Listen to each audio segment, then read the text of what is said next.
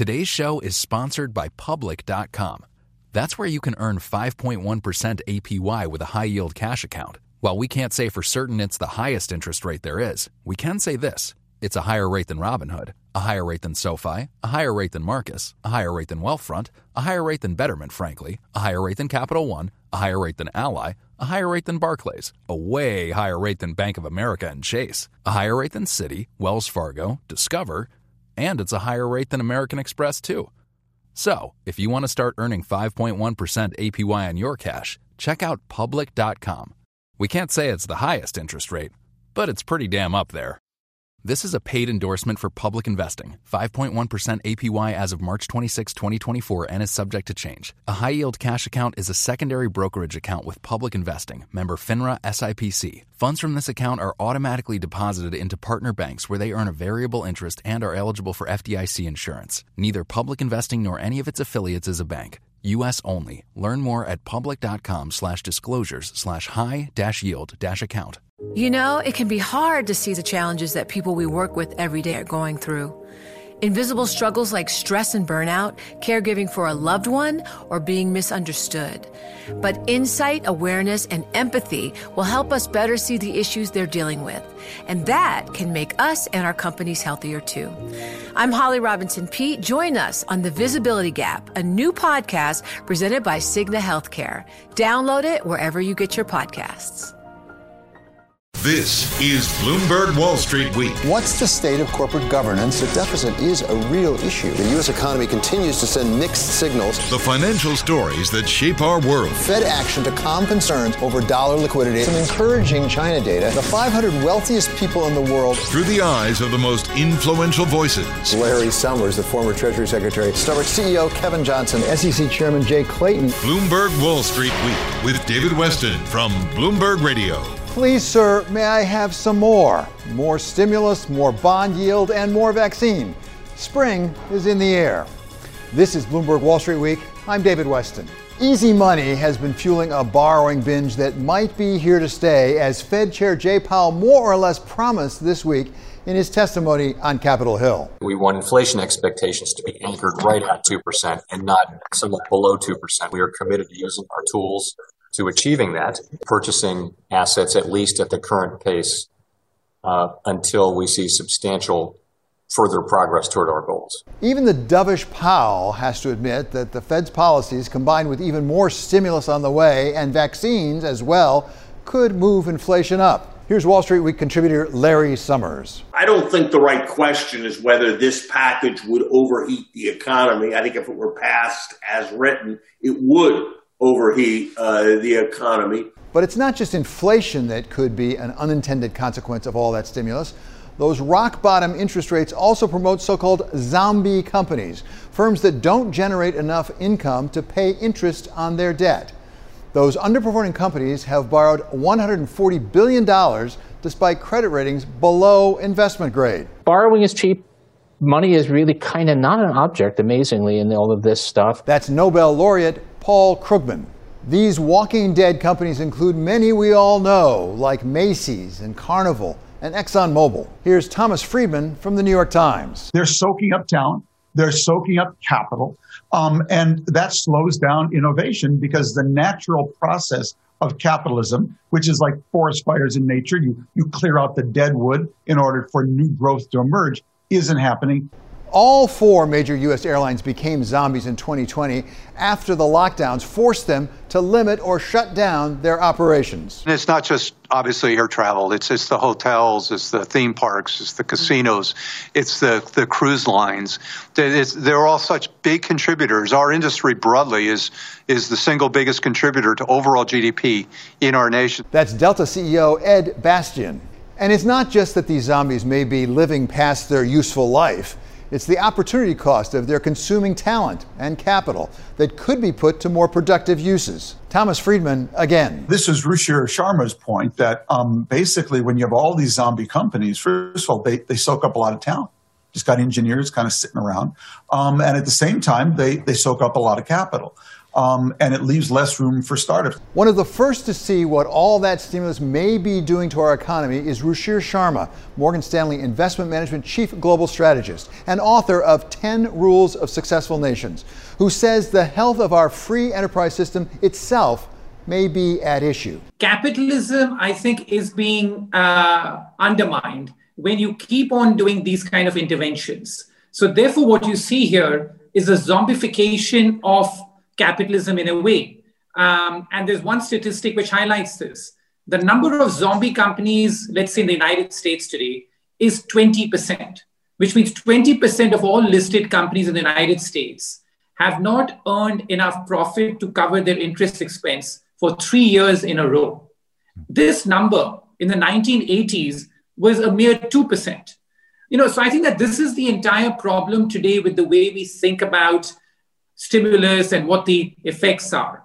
That the conventional wisdom and the consensus is that as long as you don't have inflation, there is really no downside to having constant intervention in the markets and to having all this stimulus, because people are trained to think that inflation is what really should come through as a negative consequence. And the point that I've been making is that there are many insidious consequences of this constant intervention and always supporting the markets.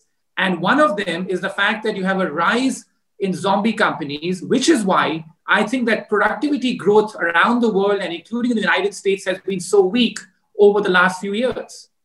So that's a critical point, productivity, ultimately, in terms of really healthy growth. Have we essentially suspended creative destruction, Schumpeter's creative destruction? Because I think a lot of increase in productivity has thought to become from creative destruction. Yeah, because we're seeing it from both sides. Look at what's going on, which is that the number of new startups, that's declining. The number of zombie companies is going up. And as far as existing companies are concerned, we have rarely had so much monopoly power as we have now. So this combination tells you that there's something wrong with creative destruction. Now, not all is lost, but this is being undermined over time. And I think that these consequences of stimulus and nobody is too small or even big to fail, I think that this is what the consequences are, which are less appreciated, because most people appreciate the consequences when there's an apparent crisis or if there's some big upsurge in inflation. But what's happening beneath the hood, when you look at productivity and why is productivity declining, I think that these reasons are being dramatically underestimated. Connect up monopoly power on the one hand with what you're describing here with keeping alive companies that otherwise might fail. Why does the one lead to the other? Is it because money is so cheap so people can afford to borrow money to buy other companies, or is it something else? Absolutely. You've hit the nail on the head, which is that a lot of academic work here has been done to show that the larger companies get larger because they have access to cheap finance and they're able to make acquisitions. And at the other end of the spectrum, you have zombie companies that they're able to stay alive because they keep getting easy finance. So what gets squeezed are people in the middle and firms in the middle. And also it keeps out new startups from coming. That was Ruchir Sharma of Morgan Stanley. Coming up, we go through the weekend markets with our roundtable of contributor Gillian Tett from the Financial Times and Peter Krause of Aperture. That's next on Wall Street Week on Bloomberg. Today's show is sponsored by Public.com.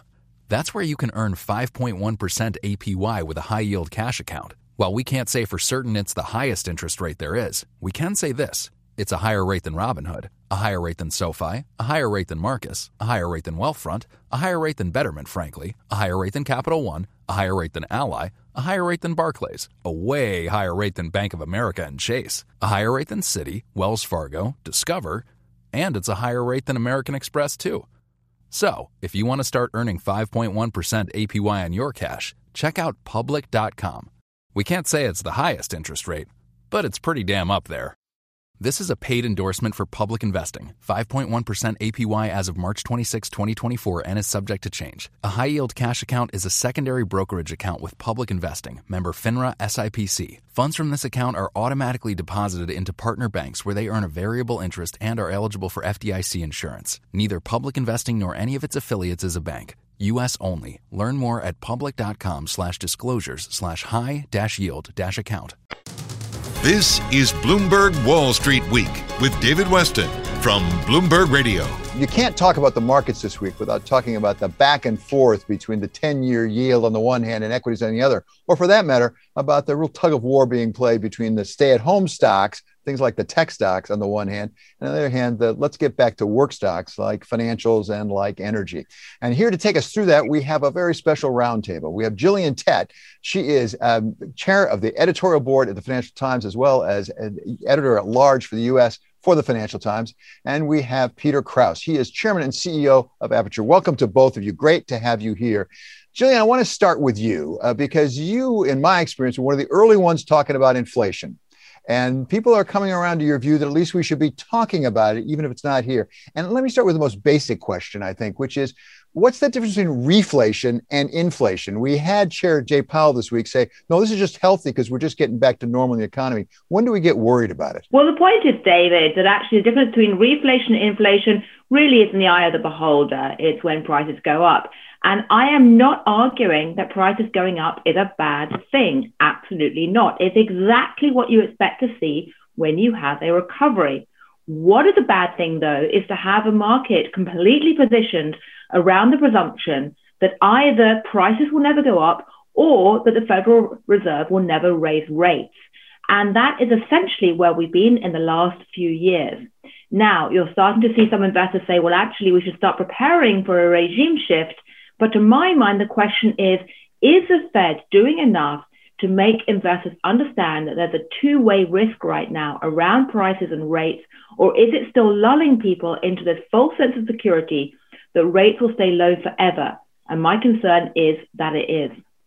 Well, Peter, certainly nothing in Jay Powell's testimony in Congress this week would really avoid that lulling into a sense that there's not two-way risk. But are the equity markets pricing this in at all at this point? I think the equity markets are beginning to take notice of the principles that Gillian laid out. I actually think she laid it out perfectly. We need a healthy environment, which means that prices go up. It doesn't mean they go up at 4 or 5% a year, but it does mean they go up at 2 or 3% a year. That's a healthy environment. We haven't actually been in that kind of a price regime for quite some time.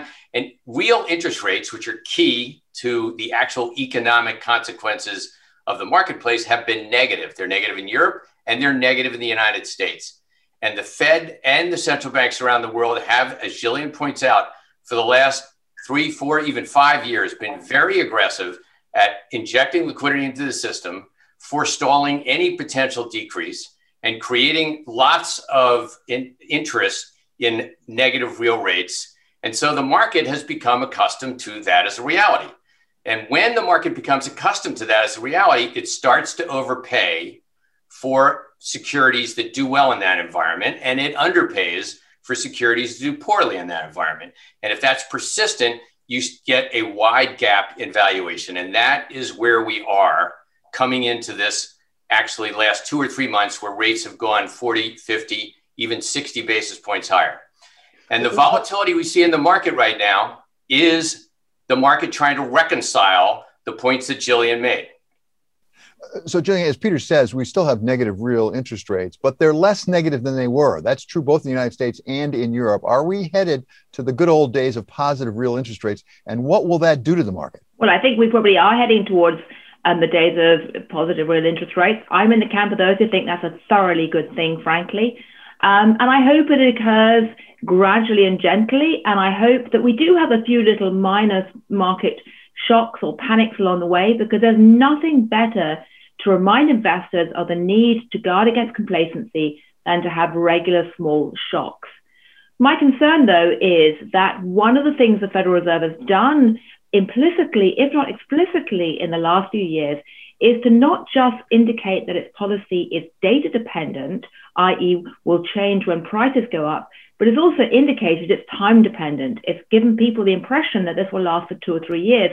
So one way to understand the discrepancy between the long and short end of the curve, or between what's happening in equity markets and bond markets, is that people are saying, well, yes, we think that policy will be super loose for quite a while because Jay Powell has told us that effectively twice this week. But we can see that longer term, that could create the type of risks that Peter's talking about. So, Peter, there was a time when we talked about basically 60-40 blend in your investment decisions. At this point, does it make any sense to be in fixed income at all? Really good question. Fixed income is as expensive as it has been in probably 30 years. You know, I'm a little bit of a historian or economic historian. I like looking at the history. 1982, 1983, inflation, which was real inflation, you know, was 7, 8, 9%. And the 10-year bonds were at 13, 14%. And since then, we've done nothing but see a reduction in bond yields and increases in prices for 37 years. So to think that you're going to stay at this level of yield for the next 5 years is just irrational. Doesn't make sense. So if that's the case and you're an investor, not a trader, but you're an investor over the next 3 or 4 years, you have to be thinking that yields are going to rise. You have to be thinking that duration is expensive. And so if duration is expensive, why would you hold as much of it as you normally would? The other side of that, of course, is equities will outperform bonds. By the way, in that 30-year time period, equities underperformed 10-year bonds, which is highly unusual. That's not going to be the case going forward. So, Gillian, it sounds like equities might be the place to look, at least initially, but it depends on which equities. Another thing we saw this week was really what looked to be perhaps a rotation away from tech, which have been doing so terribly well, and into some other places like energy and financials, presumably because of the prospect of our returning back into the marketplace. Is that a rotation that will continue, and how big could it get? Well, I think the rotation is going to be significant for some time. You know, I'm not like Peter, paid to give us, you know, investment advice or precise portfolio allocation ideas. However, I think one of the things that's going on at the moment, apart from this recognition that at some point the economy will reopen and there is a chance of, you know, quite a sharp rebound, at least initially, is also recognition that some of the tech stocks might have got way overhyped. Because yes, we are seeing a really quite remarkable tectonic shift in terms of our reliance on digital platforms, but we're also seeing a world where there could be regulatory clampdowns and where much of the exuberance around tech stocks have probably got pretty bubbly. Okay, many thanks to our terrific roundtable of Gillian Tett from the Financial Times and Peter Krause from Aperture. Coming up, looking for yield in all the right places. We talk with Amy Schulman of Polaris Partners about the promise of biotech. That's next on Wall Street Week on Bloomberg.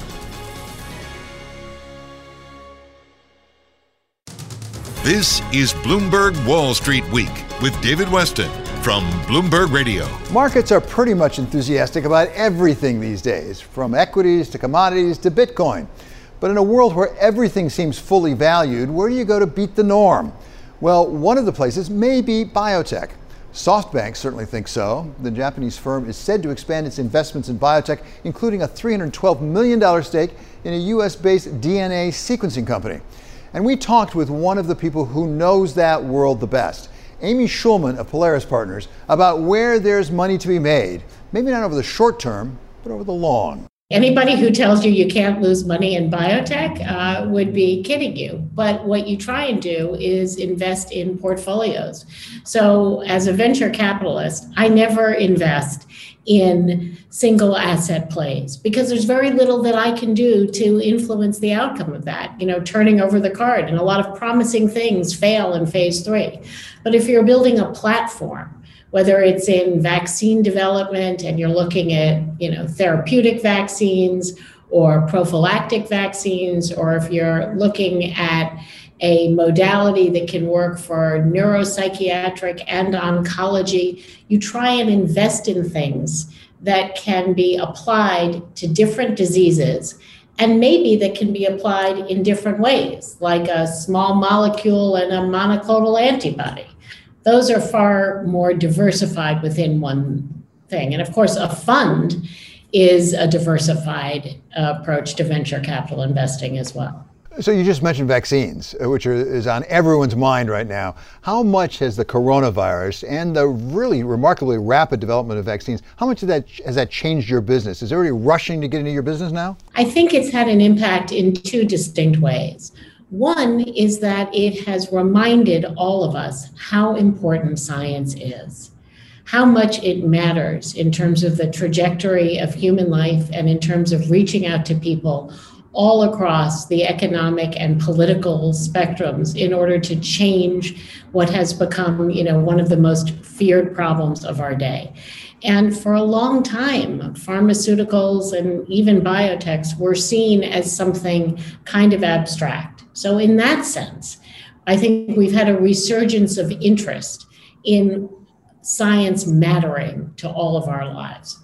It's also, for sure, affected the types of investments we make. If you look at the way in which our lives have changed and the rise in telemedicine, this was something that was on the margins of the changes that were happening, and they're now in the forefront.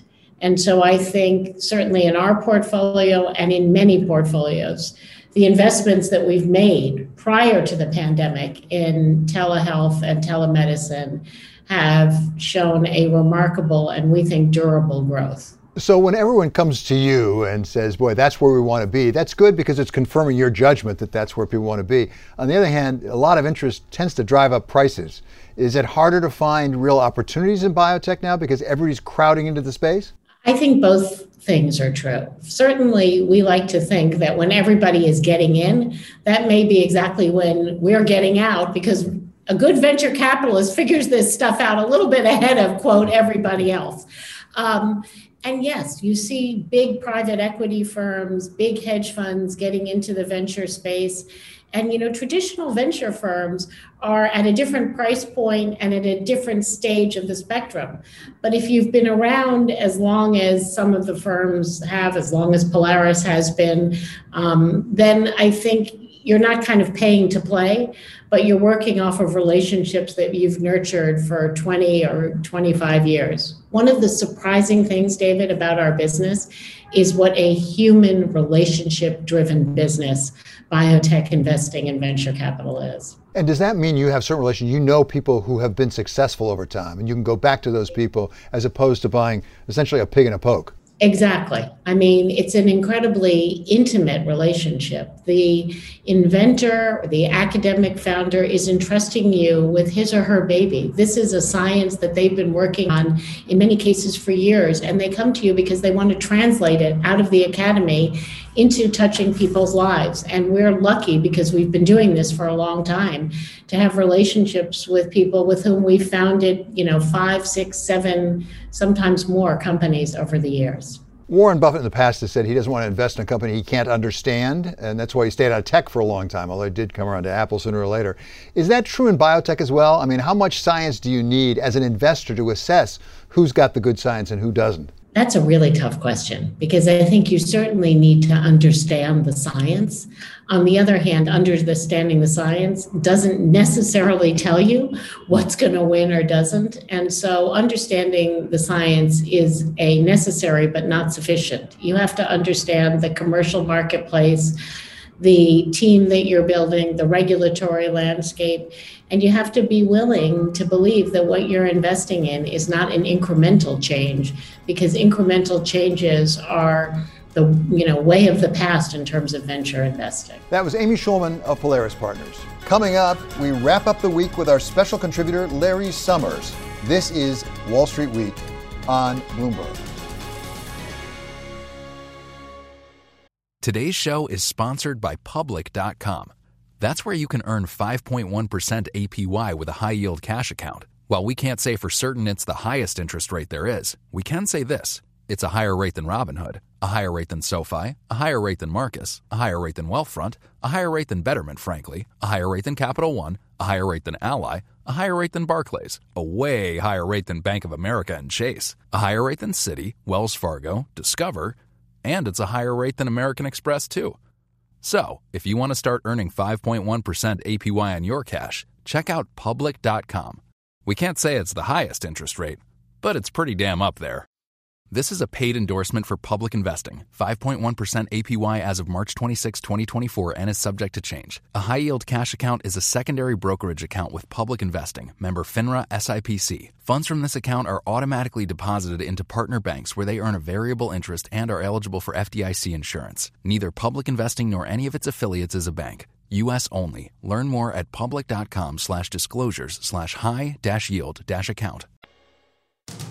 This is Bloomberg Wall Street Week with David Weston from Bloomberg Radio. So for the week overall, we had something of a wild ride. Tech stocks rebounded a bit on Friday, but the NASDAQ 100 still posted its worst week since October.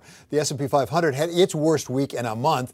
And after spiking up and getting everybody excited, the 10-year yield settled back down just a bit, ending up just over 140 basis points. Joining us now is former Treasury Secretary and Wall Street Week special contributor Larry Summers to bring this all into perspective. So, Larry, thank you so much for being here. Let's start with the stimulus. We're on the cusp of getting more stimulus. Looks like the House is certainly going to approve it. Then we're going to have the Senate, $1.9 trillion. Whether you like it or not, certainly business leaders like it. We got a letter out this week from a lot of business leaders saying this is a great idea. The polls indicate the masses like it. If business leaders and masses like it, can they be wrong? Business leaders have been wrong a lot in history, and they're right that stimulus is a good idea. Many of the business leaders who signed that letter have also been saying that the level of the stimulus is risky, and so we need stimulus, but not all of this stimulus. I think that it's better to have stimulus than not to have stimulus, but I think there's enormous risk we are running that with all that we're doing, there's not going to be enough room for public investments that are vitally important, and perhaps even more importantly, or as importantly, we're going to set ourselves up for inflation concerns, and then we're either going to have inflation or we're going to have a collision between fiscal and monetary policy to contain inflation of a kind that doesn't usually end well. It's not hard to see the internal contradictions.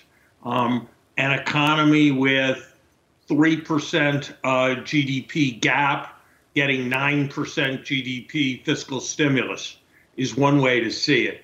An economy with a net private savings rate that's 7-8%, dealing with an 18% of GDP budget deficit is another way to see it. Yes, there's fundamental public investments we need to make.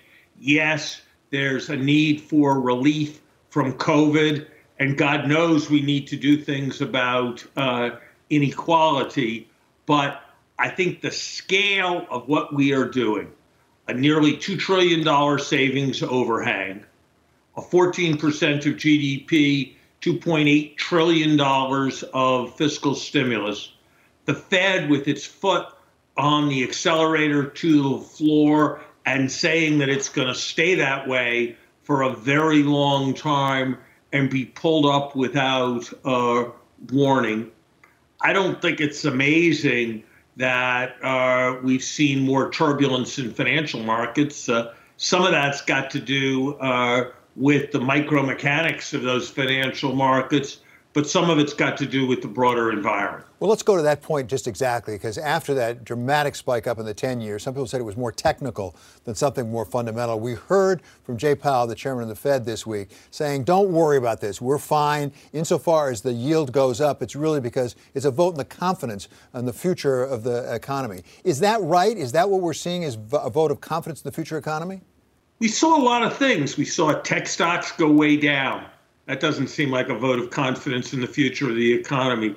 We saw commodity prices go way up. That doesn't seem like a vote of confidence in the future of the economy. We saw credit spreads widen. That doesn't seem like a vote of confidence in the future of the economy. So I don't think that this all has to do with confidence. It's certainly true that with cyclical expansion, you could expect to see some normalization of interest rates, but we've seen a move that's as large in the last month as in any month in years. Same thing in the last quarter.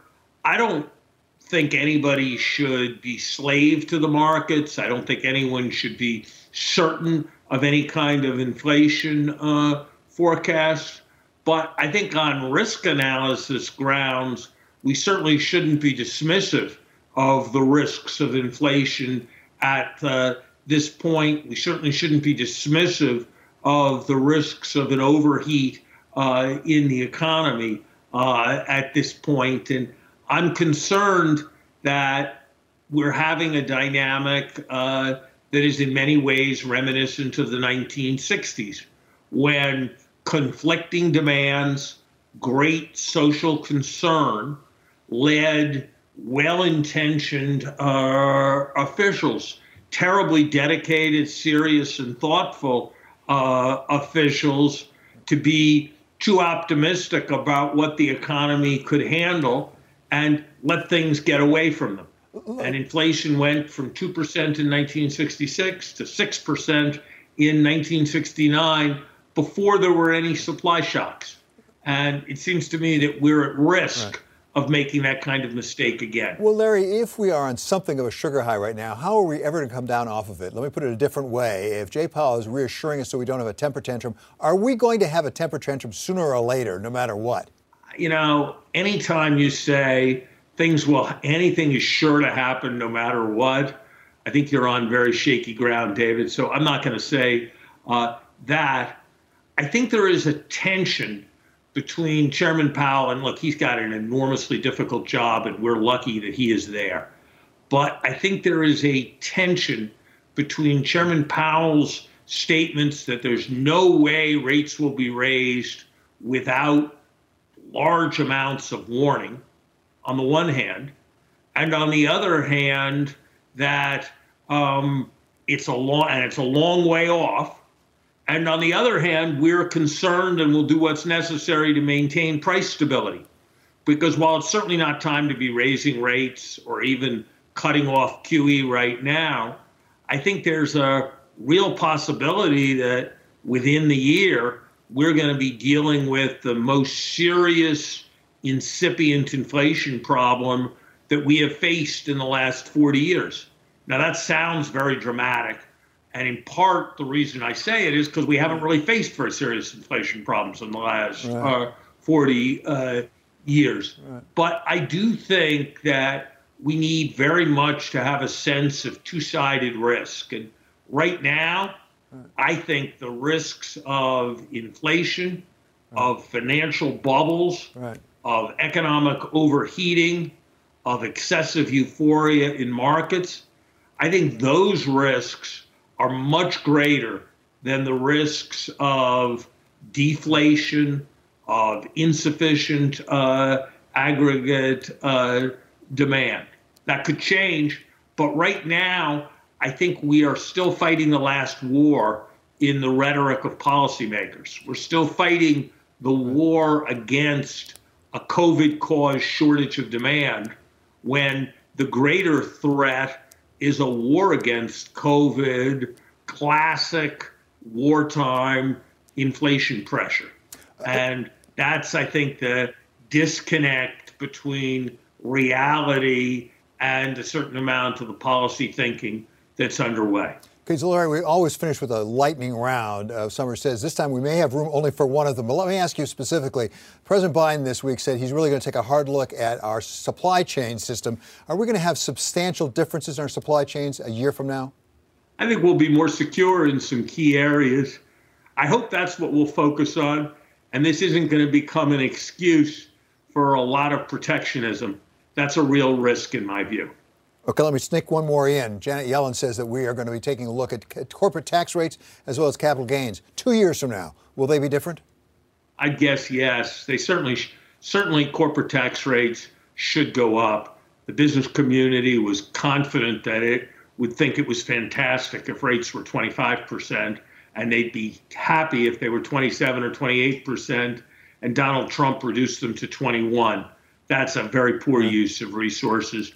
Certainly in terms of capital gains, the loophole for estates, so-called the absence of constructive realization at death, we should get rid of that. Larry Summers, thank you so much, our special contributor. Finally, one more thought. Finally, falling in love with our friendly retailer.